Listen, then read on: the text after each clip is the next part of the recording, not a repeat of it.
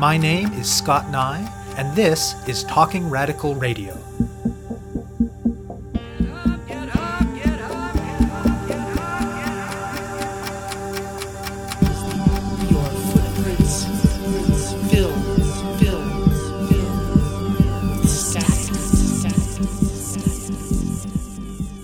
Gathering information, collecting evidence, organizing information, communicating information. All these things are really important to campaigns. They're important to resistance movements, but they take time, and it's time that often frontline folk don't have because they're busy fighting off the RCMP, for example, or defending their land. So taking the time to dig into their computers and do a bunch of research and gathering and processing information and communicating it is not necessarily high on the priority list, but it can be useful. That's the voice of Jen Gaube. She and Molly Murphy are today's guests on Talking Radical Radio. This show brings you grassroots voices from across Canada. We give you the chance to hear many different people who are involved in many different struggles, talk about what they're doing, how they're doing it, and why they're doing it, in the belief that such listening can strengthen all of our efforts to change the world. Gaube lives in Abenaki territory in rural Quebec. She's been active in grassroots movements for the last 20 years, particularly in the last 10, climate justice and solidarity with a range of Indigenous struggles. Over that decade, she's also been pursuing post-secondary education, and today she works as a postdoctoral researcher at Concordia University in Montreal. It's been an important priority for her to figure out ways to use her research skills to support movements, which in her PhD work and since has involved significant work with climate justice and Indigenous land defense movements. The work of research can be tremendously important to movements. It can help them develop their arguments, plan their actions, understand their opponents, and otherwise inform their decisions about intervening in the world. In movements and communities, research happens all the time, often in informal ways that don't get recognized or named as such. But research can take a lot of time, and often folks who are on the front lines of struggle don't have much time because of all the other urgent demands that they face. Through her own experiences and conversations with collaborators in both movement and academic settings, Gaube came to recognize that not only was there this great need for research in the context of frontline struggles, but there were plenty of people in university settings with relevant skills, supportive politics, and time. But these two groups often have a great deal of difficulty connecting. So Gaube founded Research for the Front Lines, an organization that aims to be a sort of, quote, matchmaker and, quote, support infrastructure to foster collaborations between climate and environmental justice movements in Canada and people in universities with both the skills and the time to do the research that movements need. The response from both sides has been enthusiastic. Despite the fact that the organization is in its infancy, she already has a sizable list of willing researchers, and numerous grassroots movements and communities in struggle have been in touch with research questions. Multiple projects are completed, ongoing, or in the planning stages, and she describes some of these in the interview. Molly Murphy lives in Coast Salish territory on the West Coast and is active on the front lines of Indigenous-led land defense struggles.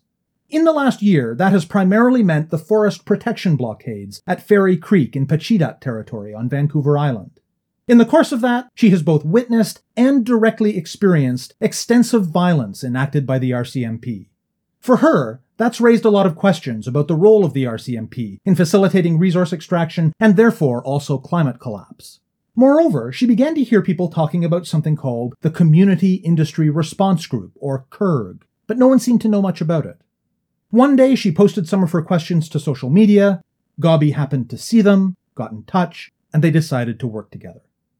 The team Gaube put together at Research for the Front Lines has, under Murphy's direction, uncovered a great deal about the CIRG, an RCMP unit that is at the forefront of repressing multiple Indigenous land defense struggles in the unceded territories on the West Coast. Based on this research, Murphy has been able to circulate important new knowledge directly relevant to the struggle among land defenders she works with at Fairy Creek, in Wet'suwet'en territory, and elsewhere on the West Coast. And she and the participants from Research for the Front Lines have written the organization's first public-facing publication, an article for the movement magazine Briarpatch, and they have more planned. In the long history of relationships between university-based researchers and grassroots communities and movements, things have often been fraught, to say the least. But in contrast with how this has often happened, Research for the Front Lines is very explicit that in their work, the researchers are not in charge. In fact, it's not even seen as an equal partnership. In the questions asked, the approaches taken, and the outputs produced, it's the frontline community or movement that calls the shots. I speak with Gabi and Murphy about the work of Research for the Front Lines.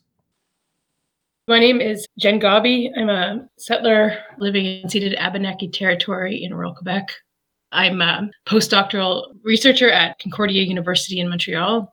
I also teach courses in environment and climate at Bishops and McGill University. But more recently, I've started a new initiative called Research for the Front Lines. Our mandate is to create collaborations between folks on the front lines of the fight for climate and environmental justice in Canada. So, frontline community members, folks who are part of grassroots movements. And we link them up with folks in universities or otherwise who have research time and skills and labor to offer. And so you sort of create these research collaborations and support them. I've been involved with movements for the last 20 years. When I lived in BC, I was part of the natural building movement and sort of sustainability and climate work there. And then since I've been in Montreal for the last decade, I've been really involved with climate justice organizing, also doing organizing in solidarity with Indigenous-led movements. Throughout all that time, I was also pursuing my post-secondary education. So I did an undergrad at McGill and then a PhD at McGill, and a postdoc. And through all that, I've tried to use my research skills and time to support the movements I'm part of, to benefit, to contribute in some way, try to make research useful to those folks. During my PhD, I did a big research project with climate movements and Indigenous land defense movements to do a bunch of collective theorizing and reflection about the state of our movements. And the findings of that research came out in a book last summer called More Powerful Together, Conversations with Climate Activists and Indigenous Land Defenders, published by Fernwood Press. And then since the PhD, during my postdoc, I've worked closely with a team of folks at Indigenous Climate Action, and we've been doing research together on decolonizing climate policy in Canada. So a real policy-focused project. So through that, we've been doing real movement-relevant and movement-led research. And I've been involved in other projects as well during my postdoc, working with grassroots communities, doing research that supports their goals, and their initiatives, and their thoughts of what kind of research would be useful. Building on all of that brought me to wanting to start an actual organization focusing explicitly on doing research that is for frontline communities and grassroots movements, and mobilizing research labor to direct towards those movements in service of those movements. And my name is Molly Murphy. I live on Coast Salish territory, also known as Salt Spring. I am a builder and a mother and a settler. I've spent the last year, the overwhelming amount of my time at Fairy Creek Blockade, working to try to prevent the last of the old growth being destroyed on southern Vancouver Island, Pacheedaht territory. And I've been working with Jen Gabi in Research for the Front Lines since maybe August this year to try to investigate the CURG, which is a branch of the RCMP that exists in BC that enforces the removal of protesters from usually Indigenous-led movements on unceded territories. I've also got my start in natural building. That's how I met Jen, actually, and was working towards more sustainable ways of doing things, empowering women in the process. And I've overall been more of an action-oriented person, like getting my hands dirty, getting right into things, instead of the more academic sides of things. But one of the things that changed my trajectory from natural building was just understanding the aspects of access to land and how all the things that I'm building and all the people I'm building for have over the last 15 to 17 years been all white settler people. And it was a direct reflection on sort of access to land and resources and all the things in the way that our society's imbalanced. And kind of realized that I wasn't sure if I could still continue to build these houses and do this work when I'm really just supporting the continuing disproportionate allocation of resources in our society. And it really came from going up to Wet'suwet'en the first time, where I actually did some building for people who are legitimately trying to reoccupy their traditional lands. And it basically felt like the best payment I'd ever received, which was obviously no money, but just the satisfaction in doing real work that felt like it was going for real change. Then got involved with the Fairy Creek Blockade early on as a builder, them requiring structures to get through the rainy, cold winters on the southwest coast in Pacheedaht territory. And I started building kitchens and outhouses and things like that, just filling in the gaps. And then as the injunction came down in February and then actually started becoming enforced in May, I was very present on the front lines, facilitating the ability for people to prevent logging and RCMP from removing the protesters from the roads and that was when I started getting really curious about the role of the RCMP in climate collapse, and how, in all my experiences on the different front lines that I had been on, that none of these industries could actually pursue their goals of extractivism without RCMP presence. The fact that we need an armed force to make these things happen was a bit unsettling, to say the least. And I also experienced extreme violence on the front lines by these particular RCMP officers, which is obviously something people of color have been facing in North America for a long time. But it was my first experience being sort of assaulted by the RCMP while peacefully protesting. So I really wanted to try to get to the bottom of how the RCMP, or the CIRG specifically, the Community Industry Resource Group, were founded, how they were trained, what their roles are, how many places have they been deployed, what kind of tactics do they use. So, Jen, where did the idea for Research for the Frontlines come from, and what was involved in making it actually happen? So the idea sort of evolved over the last, I would say, year or so, as I was thinking about what I want to do after my postdoc, what I want to do with all that I've learned through my PhD, but also with all the skills I've built working in community and with movements.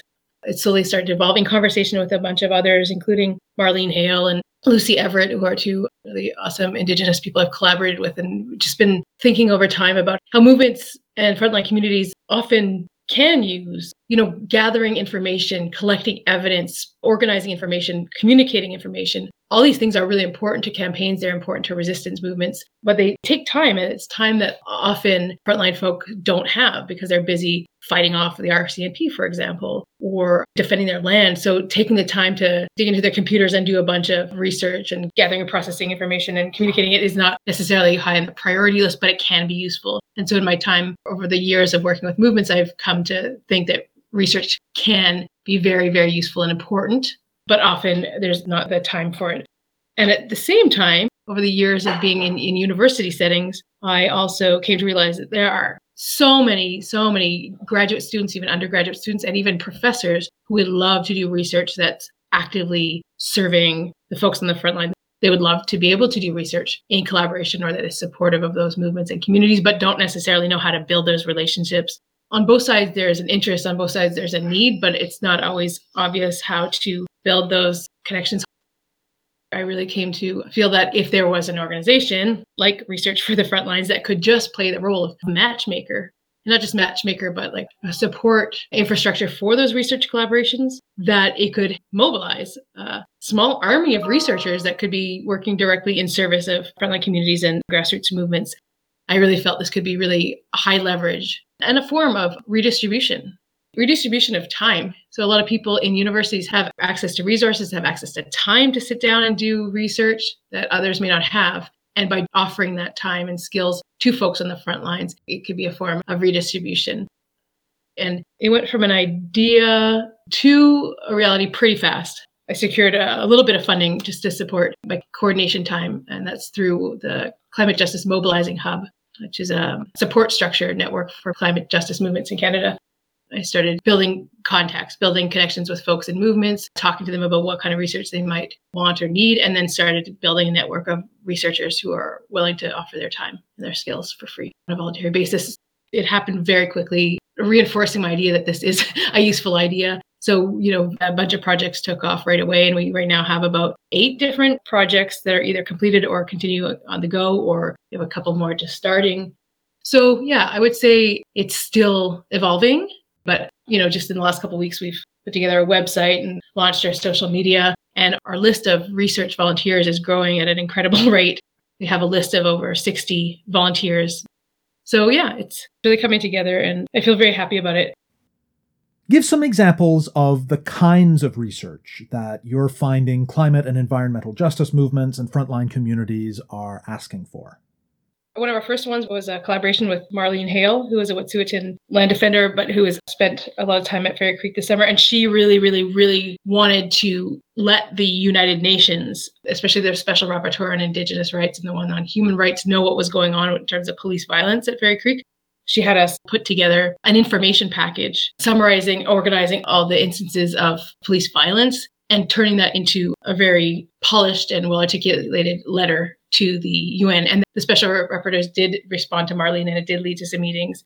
Another one was there's some folks at 1492 Land Back Lane, Six Nations, who are interested as part of their Land Back project to cooperatively purchase and govern this property and building. And so they were interested in learning about what it takes to form a cooperative in Ontario. So we had a team that put together a quick report on all the things you need to know in setting up a cooperative.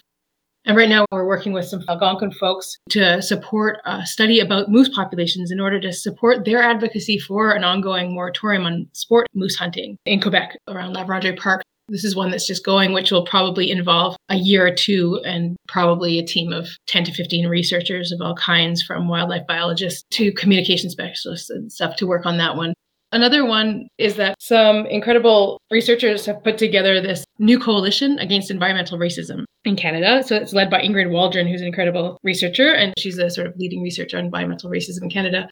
Her and Naolo Charles put together this coalition, and they have a research and mapping working group that wants to map out cases of environmental racism and climate injustice all across Canada. Around the time where I heard about them, an undergraduate honors student at McGill contacted me and asked me if I would supervise her honors project and did I know any communities or movements who could use her labor. And she's specifically interested in GIS, in mapping, and in environmental justice. So immediately I thought of the connection. So she's been working with them, putting many hours a week into actually leading their mapping project.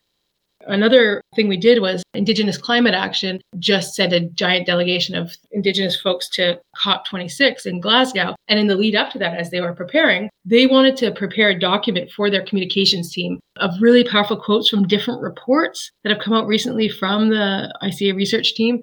So we had a couple of people who did a couple of days of just volunteering before COP on extracting these powerful quotes and putting them in a document so that the ICA team could use that to advocate for Indigenous rights and Indigenous approaches to climate justice at the COP meeting in Glasgow. So there's a whole giant and surprisingly wide spectrum of kinds of research that folks are wanting to do. Tell me in a bit more detail about the project that Molly has been a part of, related to the RCMP, the KERG, and the policing of Indigenous land defense struggles on the West Coast. It started with me realizing that there was this special police force. Like, I didn't know it existed. I didn't know anything about it. I had heard about it through, because I had my connections up in Wet'suwet'en. They started mentioning this thing called the KERG. And I just Googled it, like you do, and found like one article written about the 2019 raid on the Wet'suwet'en people. And then also the RCMP 2-paragraph description of what the KERG is. Also, this branch of the police only exists in BC, where most of the land in BC is unsurrendered territory. And so because of the Supreme Court decision in 97, we know that hereditary chiefs have right and title to their lands and what should be happening and are not being consulted appropriately. We know all these things already, right? So we still have these injunction laws and these licenses that are given to all these industries to continue this extraction or pipe building or whatever it is. And these injunction laws take precedent over Indigenous land rights. And there's obviously a problem in that. And as a result of these Indigenous people wanting to stand up for their lands, they're disobeying these injunctions, and there's an enforcement gap, is what they call that. These are often rural communities where the police forces are quite small and they don't have the skill sets to deal with these blockades or resistance movements. So I just ended up having a whole bunch of questions about why this group exists. When was it created? Are these trained differently than regular RCMP officers? Are they volunteer? Do they get handpicked? Do they receive special training about how to deal with large groups of people? All these kinds of things. So many questions. And I posted like a rhetorical questions on Facebook being like, what is this? Trying to see if anybody else knew anything. And then Jen and I, having known each other from the past, she just connected with me saying, hey, I've got this group called Research for the Front Lines, and we do exactly this, like look into things and help you find information about questions that you don't have time to answer. Because I was spending a lot of time at Fairy Creek where there's no cell reception, so I can't, sit around and do Google searches and read academic articles in my spare time. On my end, the project started on that Facebook moment where I saw Molly post, and I thought, okay, well, there we go. There's a research need. And so we got a team together. There's 5 of us who meet weekly. Different people take on different tasks, and we've done interviews, lit reviews, and academic research, but also we put in a bunch of access to information requests, freedom of information requests, this kind of thing.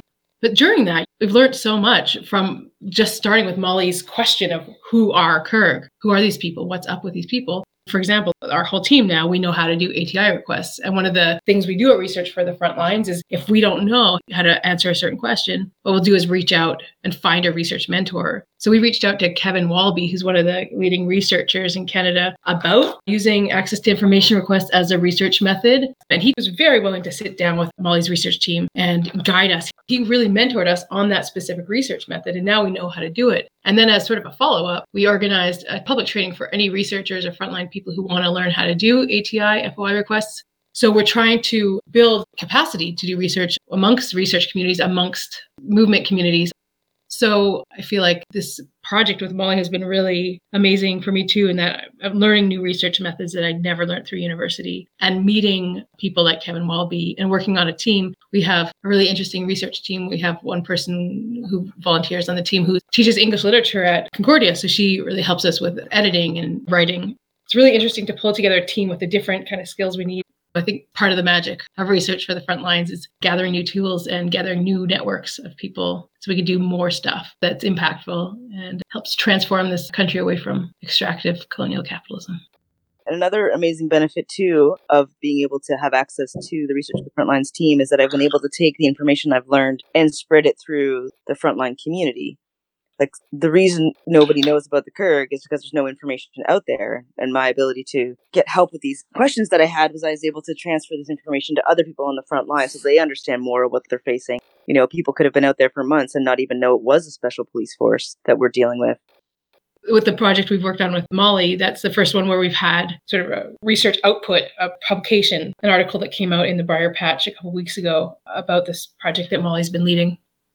So anyone who has spent any time in either movements or in those little corners of universities that say they want to support movements will probably have a sense that the relationships between people on the ground and people who do research can often be fraught and difficult. In your experience, what goes into making those relationships, I think your website uses the language of effective and respectful? One of the ways that I felt really respected and heard was just because in my work on the front lines, I often feel a little out of touch or a little ignorant in relation to certain pieces of information. But I have a lot of experience out there on the front lines. Like, frontline work is really hard and it's full of a lot of communication. Now, the jokes that I say is like, if it was just about saving the trees, it'd be easy. It's all the people that make it hard.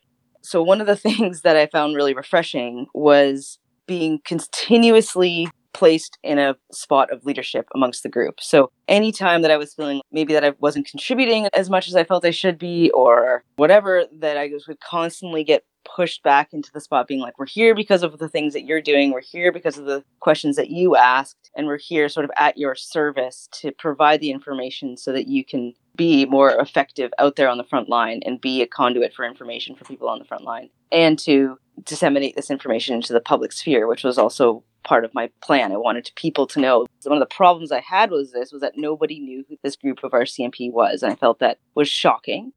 So for the people that I was working with, and Jen specifically, to constantly get reassured that my input was valuable and to be continuously supported despite my feelings of, also like just the traumas of being out on the front line and having that be heard and understood as best as they can understand that. And yeah, it was just a really positive experience in that way from my perspective.